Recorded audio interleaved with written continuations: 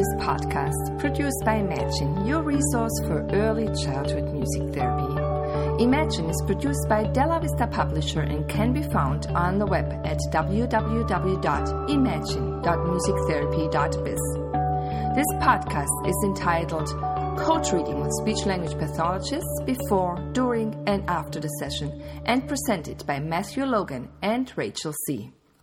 Matthew is a pediatric music therapist at the UCSF Benioff Children's Hospital and Research Center in Oakland, California, and specialized in pediatric rehabilitation, oncology, and palliative care. He is the owner of musictherapysource.com, aperfectlullaby.com, and musictherapyguitarcoach.com. Rachel C. currently resides in St. Louis, Missouri, where she is a full-time music therapist with the Special School District of St. Louis County. She is the creator of musictherapymailings.com and the co-creator of musictherapyebooks.com. This podcast discusses practical tips and considerations for coach reading with speech-language pathologists to maximize client outcomes in medical and community settings. For this Imagine podcast, we are talking about collaborating with speech-language pathologists. You're here with Matt Logan and Rachel C. Yes, and we both collaborate with speech-language pathologists on a fairly regular basis, but in slightly different settings. Rachel, tell us about your setting. Yeah, so I work in a variety of settings. Right now I have my own private practice, Music Therapy Services of Austin, and I travel around the city. I work in a therapeutic day clinic. I work in the school districts, and I also work in the client home. Okay, so that's quite a few different settings. And I'm in a pediatric hospital, and most of my collaboration happens in our pediatric inpatient rehabilitation unit, although sometimes I'm working with other patients too. So I think that coach reading with speech-language pathologists, there are probably more similarities than differences for us. So what we'll be talking about are some tips for collaborating with SLPs. We're going to talk about what happens before the session to establish a relationship, what can happen during the session, and then follow-up. So let's dive right in, Rachel. All righty. Okay, so before the session even happens, how do you make a coach read happen? So what I do and what I keep in mind is that you're going to want to establish a good relationship with that therapist. I think more often than not, people just kind of dive in with these blinders on, and that's going to. You want to make sure you avoid any toe stepping. So you're going to make sure that they know that you're on a level playing field with them, just like you want to tell them that you respect what they do and you know your respective scopes of practice. And so just making sure that you all are on the same team. They know about what a music therapist is. You've done your research on what a speech-language pathologist is. And then that's even before, the session starts, and you just go out there to try to develop a good relationship and, do the best that you can in order to collaborate or co-treat for that patient. Mm-hmm. And then there's a certain amount of education about music therapy that happens too. So for me, that meant when I was first becoming integrated with the rehab team, it meant talking to the speech therapists in rounds or even outside of rounds saying, hey, what are your goals? I'd like to address them a little bit, and here's how I'm going to do it. And then that led to co-treating opportunities. And then once I was co-treating with one or two therapists, then other therapists in the rehab gym started noticing and asking about how music therapy could be integrated into their treatment too. So what did that look like for you? So, for example, when I went into the therapeutic day clinic, they currently had occupational therapy and speech-language pathology. And I wanted to make sure that I kind of put my foot in the door and brought in music therapy. So what I did, I made sure that I made this packet of materials. I had it ready. I asked if I could do a presentation on what music therapy was, but then I also asked them if I could do an open house. So that way they could observe me in action, but I also asked them if they wanted to bring all the therapists with all their clients at that moment in time to the gym area. So we were all gathered there.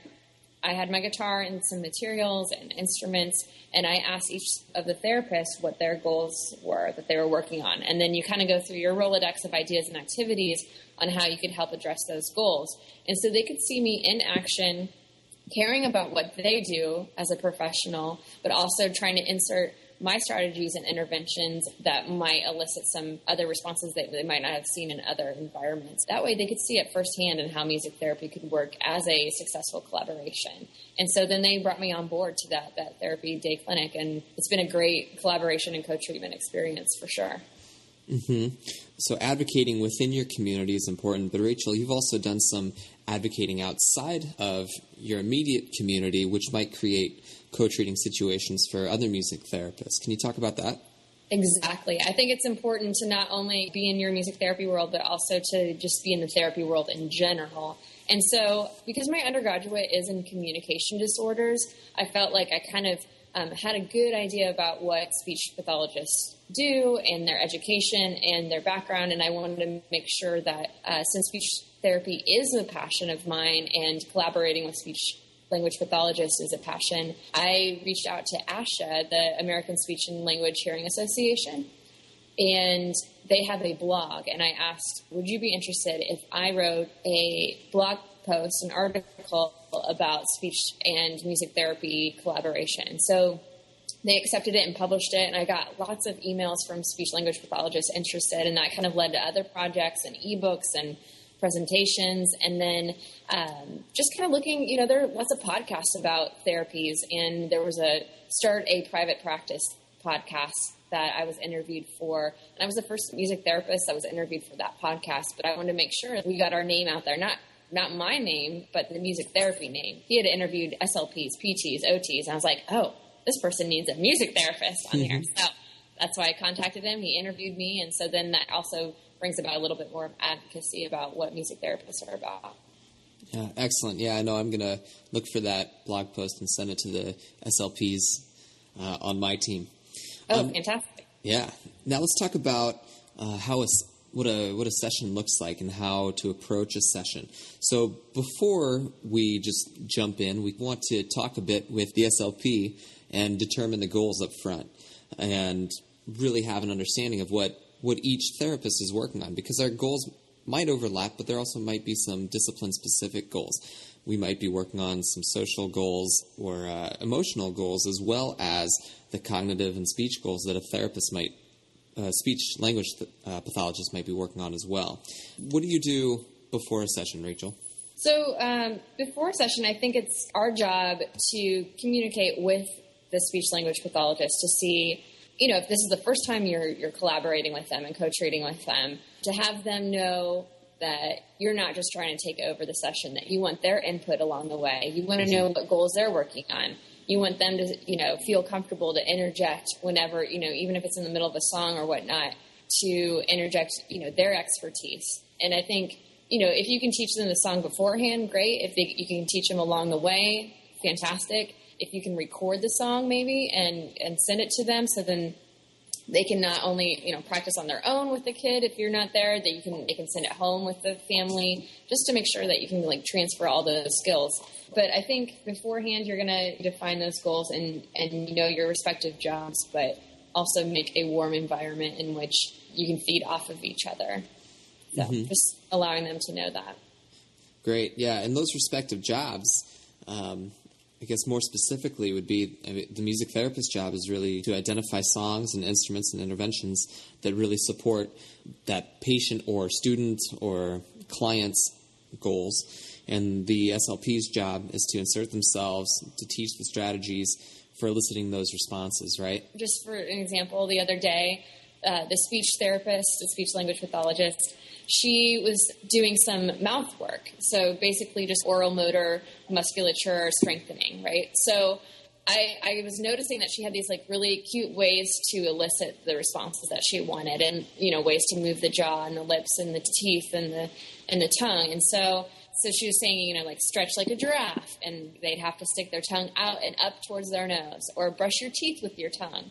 And so I was like, oh, well, this could be a perfect opportunity for a song. My tongue can do all kinds of things. It can help me talk. It can help me sing. That's not all it can do. If you listen close, I'll give you a clue. My tongue can be a toothbrush.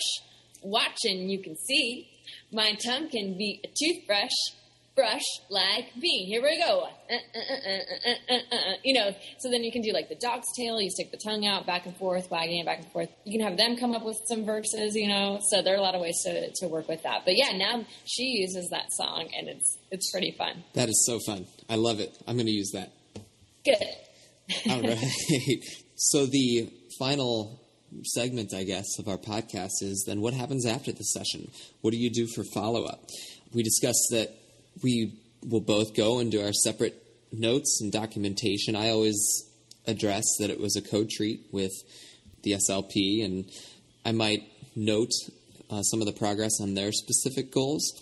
And then I'll usually say, for more details, please see the SLP note from such and such, just to guide the viewer if they're really looking for those speech-specific goals that are a little bit more within their scope of practice. But in terms of what responses we've seen, and especially what has happened socially and emotionally in other domains that we address, I'll go into more detail for that. Yeah, and I think for me, for follow-up, it looks different in different situations. It looked different for the school system than versus the therapeutic day clinic. But for example, after we were done doing the co-treatment at this place called Language and Movement, where I work, I'll go out to the lobby with the speech language pathologist and talk to the parent. We both have our ideas and what we saw in the session, and that way the parent knows, what exactly is happening in the session with the music therapist and the speech language pathologist. I'm not just the music lady coming in. I have ideas and interventions and things of how they're, how I perceive their child doing in that session. And, I think, we do our own notes and whatnot, but just making sure that you have the ability to help transfer those skills and, make sure that they don't need that song every time. So just fading out the songs that you've used and whatnot. But I think, it's a whole different topic to get into billing and payment and all that kind of thing. You're going to have different situations in every clinic. One final thing I'll say about the follow-up is that oftentimes I find myself bringing in those speech goals or supporting them in one-to-one sessions that I'm able to have further down the road.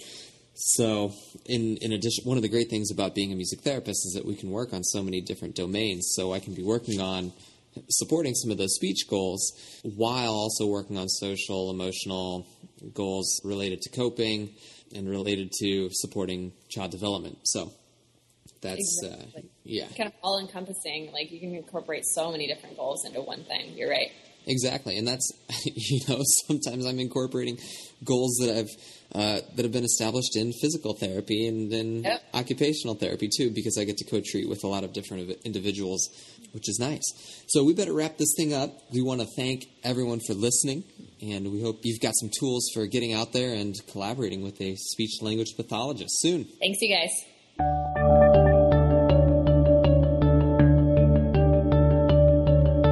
Thanks for listening to this Imagine podcast produced in 2014.